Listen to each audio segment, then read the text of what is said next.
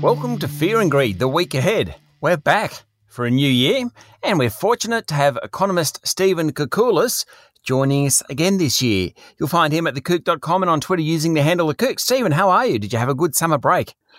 Sean, it was terrific. It wasn't too hot. There was plenty of fantastic cricket, horse racing, tennis, relaxing. It was fantastic. I loved it. Couldn't get better.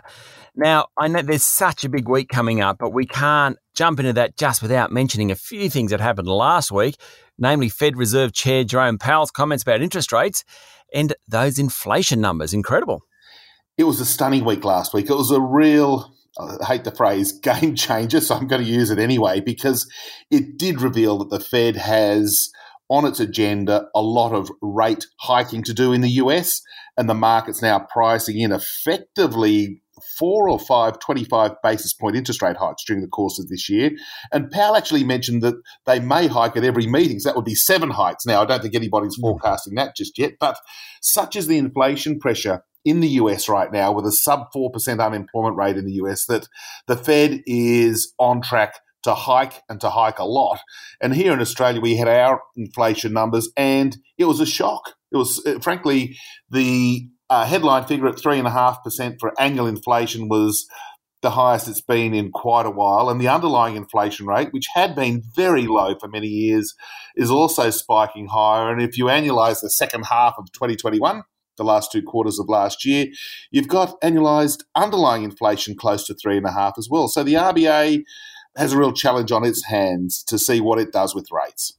The RBA is meeting this week, tomorrow, in fact. What do you think they'll do?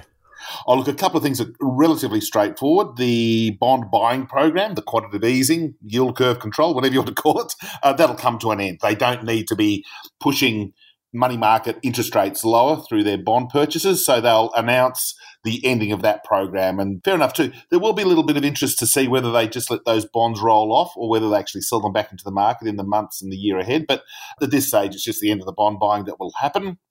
The other critical thing is that, well, they're not going to hike rates tomorrow, but they do need to signal to the market that their guidance on rate hikes in 2024 or late 2023 is obsolete and that rate hikes will be on the agenda earlier than that. So the decision for them is exactly what month or what sort of guidance they'll give it to the start of a hiking cycle. Okay, so this week we've got the board meeting tomorrow. We've also got the Governor, Philip Lowe, talking at the National Press Club. That won't be a friendly crowd. Often Phil Lowe finds himself in front of a reasonably friendly crowd of economists, but the Press Club won't be a friendly crowd. There's also the quarterly statement on monetary policy at the end of the week. You would think that if ever there was a chance for them to change what they're indicating, this is the week. It's a classic week, yes. The Press Club is a great chance for the formal speech from Governor Lowe to really outline, well, in fact, it's good news. And while, I'm loath to be critical of the RBA when they get it right, but they've hit their target for full employment basically 2 years earlier than they were assuming just in the middle of last year, and they've reached their inflation target earlier than they were assuming. So in a sense, the RBA should be doing cartwheels. So Dr. Lowe's got a chance to really celebrate the fact that he achieved his goals earlier than expected, and that's a good thing. And he also has the chance, as we were just touching on a minute ago, to say, well, hang on, the 0.1% cash rate, which has been in place for close to 18 months now, was put in place because we feared unemployment would go to 10%. We thought that inflation would remain stubbornly low for a couple of years. Now, that's wrong. It didn't happen, and the fact that it didn't happen is a good news story, and therefore we're in the process of thinking about how we start to normalise interest rates, and of course that means rate hikes. Okay, and I suppose the word is normalise here. We're talking about rate hikes, but apart from the last 2 years, normal interest rates are closer to 2% probably for the official cash rate. I think that's right. And that's what the market's pricing in, coincidentally. That, when you look at the futures market and the money market traders, of course, try to anticipate what the RBA will do, and they put their money where their mouth is each day and each week.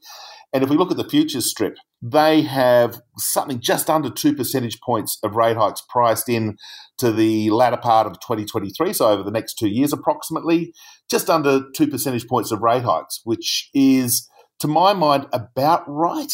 That it's the sort of move that will have an effect in sort of slowing the economy, obviously, which is part of the objective of monetary policy tightenings, but it wouldn't be the sort of draconian interest rate policy pressure that would really cause the economy to weaken too far. So that normalising, as you quite rightly sort of put in inverted commas verbally there, is really just a question of do we get rates back up to a level that's consistent with full employment, consistent with inflation in the target band. In a week like this week, when there's so much going on, some of the other data almost seem secondary, but important, credit, house prices, retail sales, international trade, all interesting partial indicators. Yeah, they are. So they'll just round out what's going to be an absolute corker of a week for us economists. That, the house price story, we know from CoreLogic that we're going to get about another 1% month-on-month increase in house prices. So it's slowing, but if you think about 1% per month, it's still actually double-digit annual growth. So the slowdown in house prices isn't yet all that material. The other really interesting number for me will be the retail sales numbers for December. They'll have a little bit of Omicron cautious spending at the end of December, but we know from the October and November numbers that the December quarter retail sales were very buoyant. They're going to make a really hefty contribution to the December quarter GDP results. So they're probably going to be watched to see whether there's just any fading of that growth in consumer spending that was very strong in the latter part of last year. And of course, credit growth. Are we still borrowing lots of money for housing? The short answer is yes, will be reflected in these numbers, but I think the pace of credit growth will also start to top out in coming months. Fantastic, Stephen. Enjoy the week.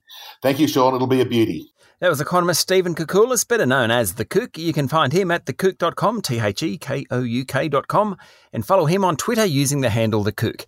I'm Sean Aylmer, and this is Fear and Greed, the week ahead.